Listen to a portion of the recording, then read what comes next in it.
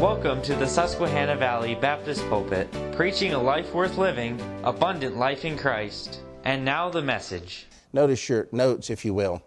As we enter this study of the seal judgments, it's important to reconnect with a very important truth. There is no prerequisite for the Lord to come and rapture His saints. The Bible teaches that His coming is imminent.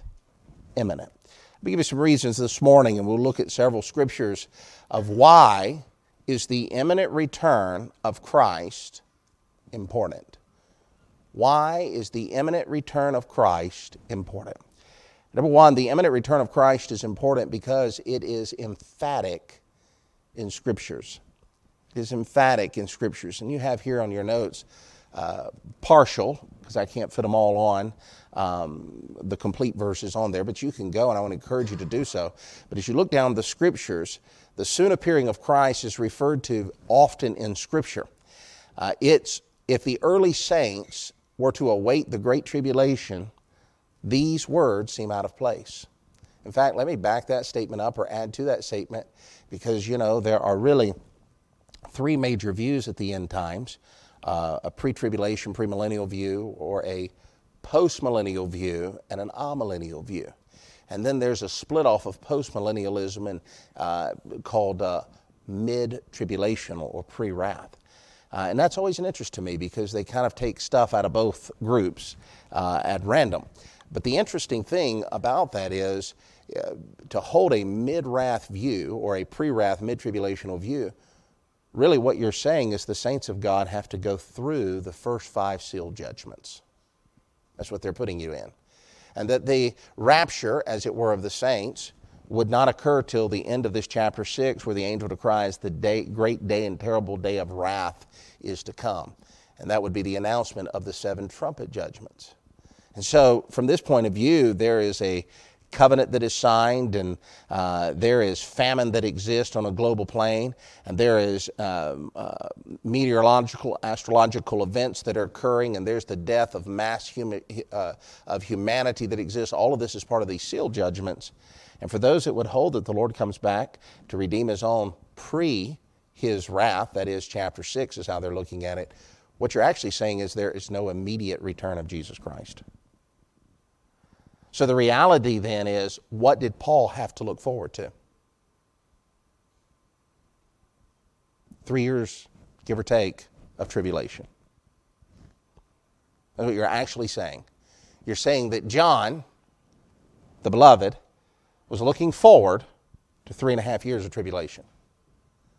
And that Peter, the writer of Hebrews, is looking forward to 3.5 years of tribulation. Keep that in mind as you think of these verses. Romans chapter 8, the Apostle Paul speaking about the physical emptiness of the body and how it was wearing down. In chapter 8, 3 times the word groanings is used. He talks about us groaning in our spirit. He talks about all the world groaning, the earth groaning for her redemption. He talks about our bodies groaning. And then he uses this phrase, we wait for the adoption of our bodies. Now, you would think if he was looking forward to 3.5 years of tribulation, or all 7 years of a tribulation, he would not use the immediacy of something that he was looking forward to. Because I promise you, growing old in this time is far better than going through any of the tribulation. In Romans chapter 13, which we'll look at in a moment in some detail, he admonishes the believers to watch and pray, for our salvation is nearer than when we believed. In 1 Thessalonians chapter 1 through 9, and I've just put a portion of verse number 9 here, he says in reference that we wait for His Son from heaven. Why would you be waiting for His Son for heaven? Wouldn't you wait for all the tribulations to come if Jesus Christ wasn't going to come right now?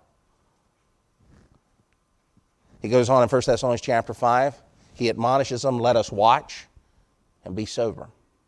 By the way, sometimes you'll hear folks talk about how this idea of the imminent return of Jesus Christ has only been around 100 years. That's a false narrative.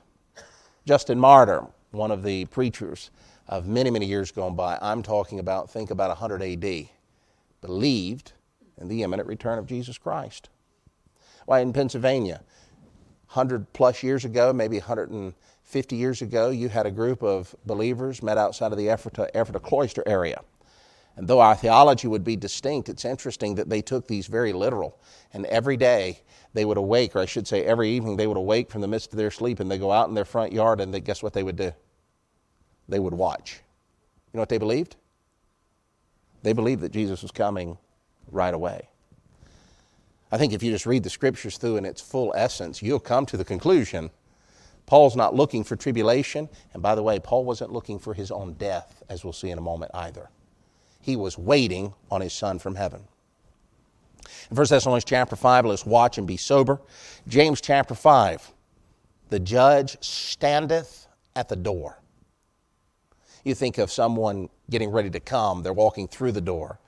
My children tease me sometimes about, you could tease with this as well, you know. I'll get ready to go, say, let's go, and then we'll make about 40 steps, and we'll pause, and we'll talk a little bit longer. I see, in invoking that you get here, the idea is Jesus is at the door.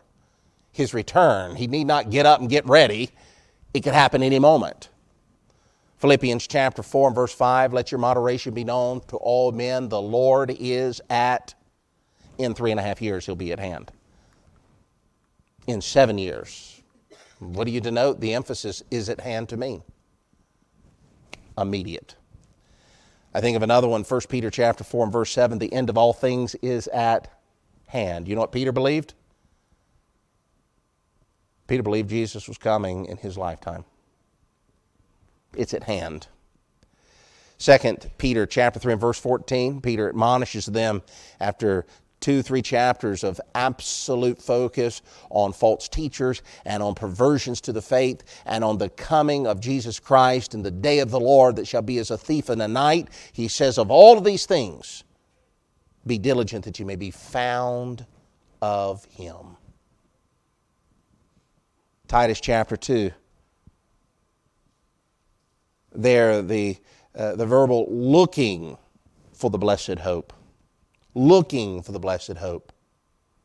Again, I would submit that if I'm looking for a mid-tribulational point of view, I'm looking not for the come of Jesus Christ. What am I looking for?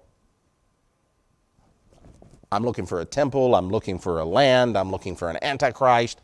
I think as believers, that's what our eyes needs to be on. We're looking for the Savior's return. Hebrews chapter 10, and so much the more. He's speaking there about fellowship in the house of God, forsaking not the assembling of ourselves together, but so much the more as you see the day approaching. Revelation chapter 3 and verse 11, this is written to the last of those 7 churches.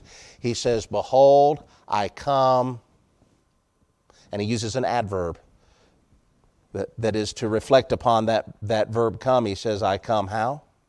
Quickly.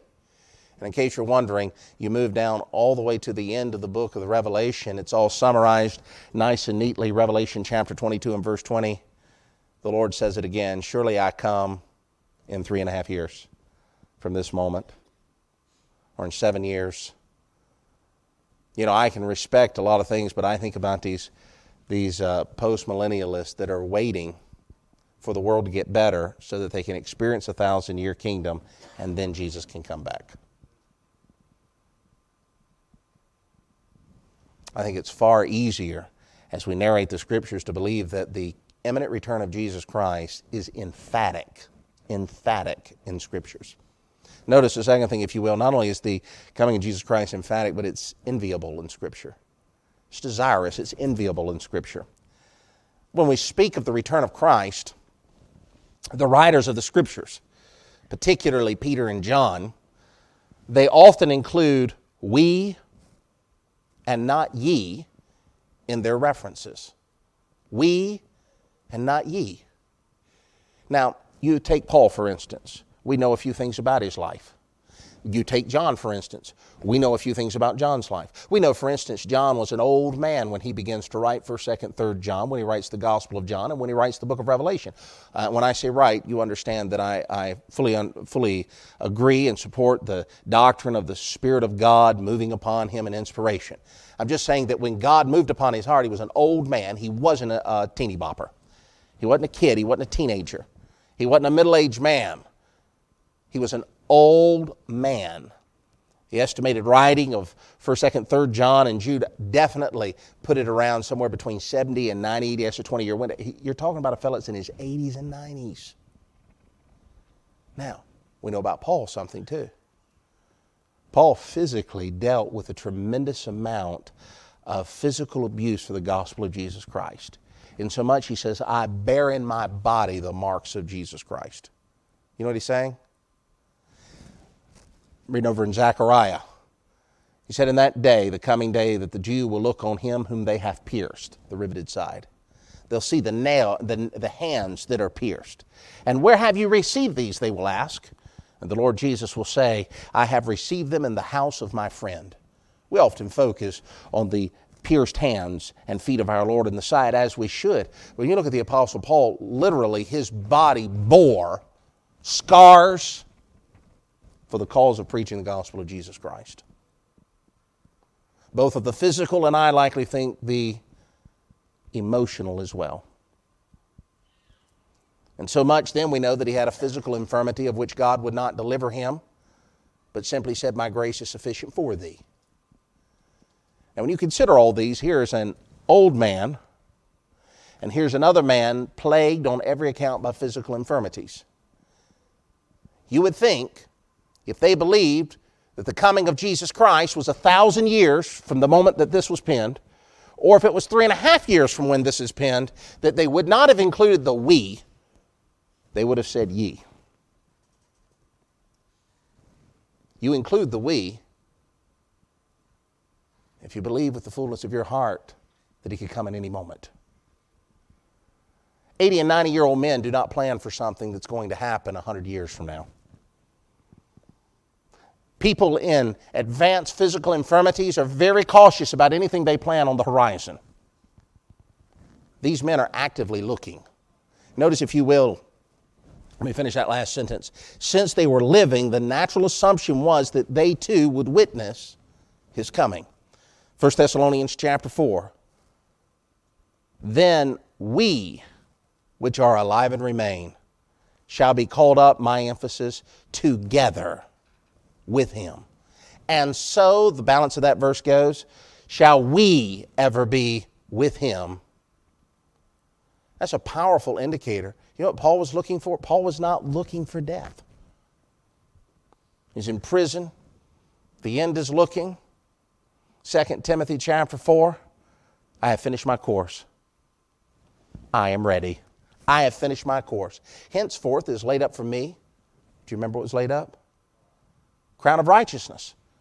And not to me only, but to all those that love is appearing. We, he would say. In 1 Thessalonians chapter 5 and verse 6, he admonishes them in seeing of the coming of the Lord, let us watch and be sober. John, the aged, writes, 1 John chapter 3, beloved, he says, we know not when he shall appear, but we shall be like him, for we shall see him as he is. When he shall appear, we shall be like him, for we shall see him as he is. You see the commonness there? It was enviable. John and Paul both believed that they would be part and present at his coming. Not only is it enviable, it's essential in Scripture. The imminent return of Jesus Christ motivates the believer. It motivates the believer.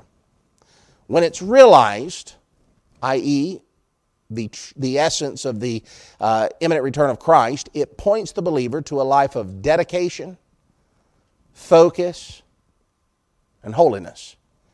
Turn, if you will, to Romans. Romans chapter 13. Romans chapter number 13.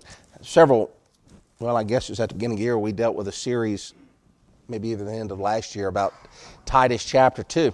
Verse 13, looking for that blessed hope, the glorious appearing of our great God and Savior, Jesus Christ. And he goes on, and he's emphasizing the preaching of the doctrine of Jesus Christ and the living of a life that is in direct harmony with that gospel despite the culture that you're living in. That's the theme, if you will, of Titus 1, 2, and 3. And at the centerpiece is the imminent return of Jesus Christ. Nothing will ever cause a believer more motivation and stir them to greater focus and holiness than believing that Jesus Christ could come at any moment. That is true on a practical level as well. Let me ask you a question. You were all children at one time. You're at home. Mom and Dad is gone. You're a teenager, you know. You know everything. And you're present. And they've left you a list of things to do. And they said, I'll be back. When are you going to get back? When I get back. You know how hard it is for you to really put intelligent, intentional motivation through there? But if you know that they could come back in 5 minutes, man, you're like a whirlwind, you're getting everything done. There's something about the necessity of the human life. When we don't know that when something is occurring, it causes in us all reason in this life for procrastination.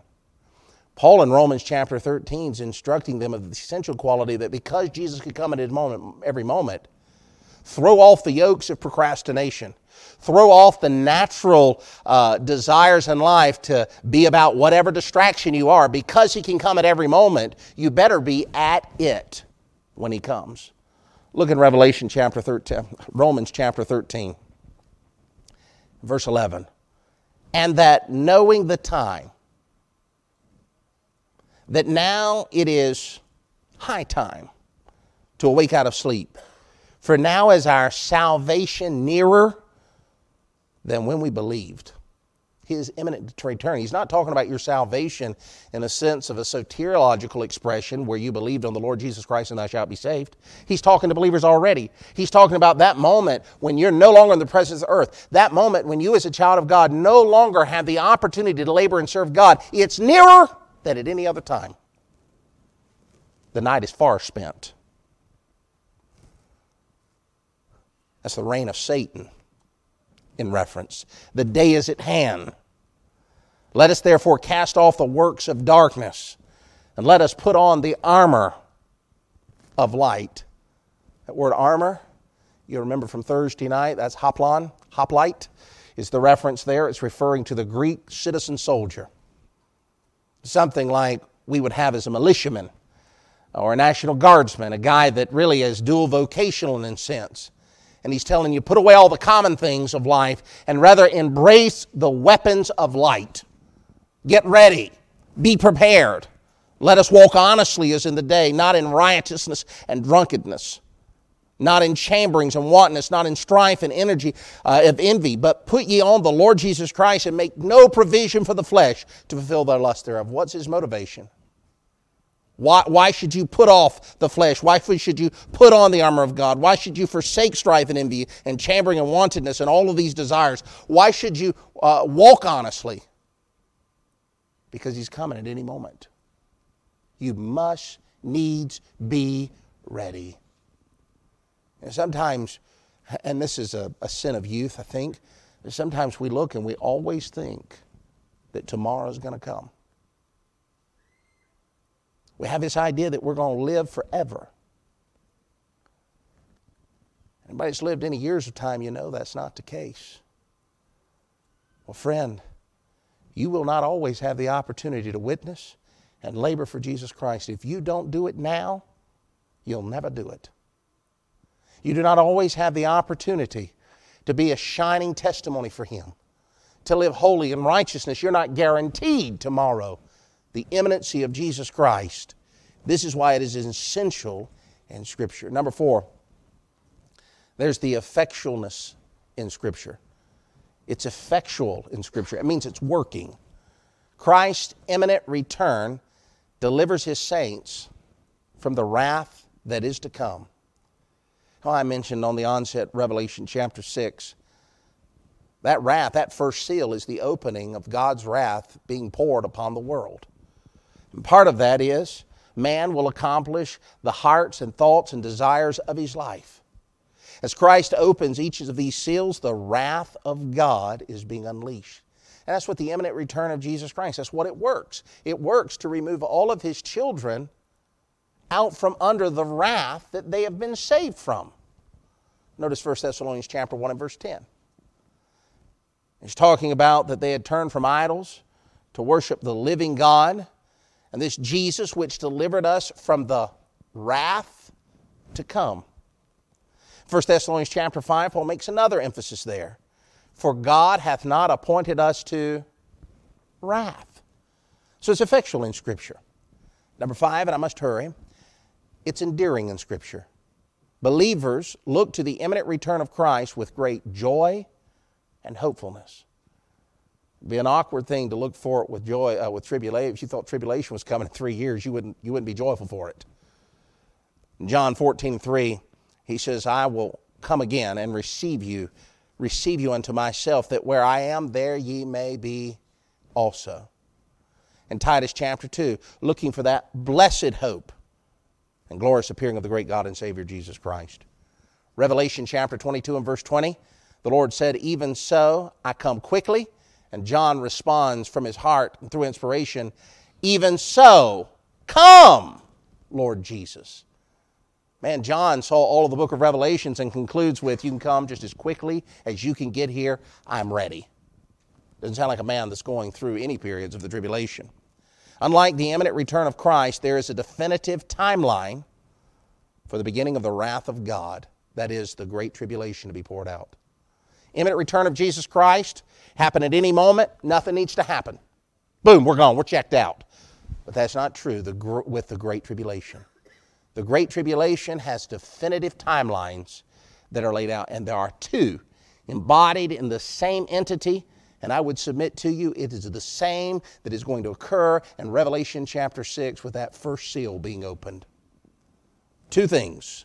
This timeline for the beginning of the wrath of God that is a great tribulation. Two things. The first, there will be a Christless man. 2 Thessalonians chapter 2, then shall that wicked be revealed. The Old Testament and New Testament mention on several occasions about the coming of this man. So that rules out, well, I shouldn't say that, should I? A lot of political figures will not be the Antichrist. I'll leave it at that. Christless man. 5 references here, and I'll move quickly. Daniel referred to him as the little horn. Daniel references him as the prince that shall come. Later in chapter 11, he calls him a willful king. Paul in 2 Thessalonians chapter 2 calls him the man of sin, and in the same verse, the son of perdition. And John in John chapter 2 and verse 18 calls him the Antichrist. You see, before the tribulation can begin, there has to be a man of sin. Number 2, I'll give you the second thing that has to happen before that tribulational time clock can hit go. Not only must there be a man of sin, but there's something this man of sin does. There has to be a covenant made. A covenant made. This coming prince will make a covenant, Daniel says, with many for 7 years. The start of this covenant marks the beginning of the tribulation. That's what launches this out. And Daniel is full of this. Daniel talks about there'll be so many years, 3.5 years of peace, and then 3.5 years in which he'll persecute the Jews, particularly the nation of Israel. And 3.5 is, that's where you get 7 years of tribulation there. But the signing of this covenant, he'll make a covenant with many for 7 years to mark the beginning of the tribulation. In reference to this, Isaiah the prophet wrote almost 2,600 years ago in chapter 28 that the children of Israel would make a covenant with death and hell. Truer words could not be written. For this coming prince will be empowered by all the powers of hell and will proceed with great death upon them all. In Daniel chapter 9, verse 27, he talks about a covenant with many.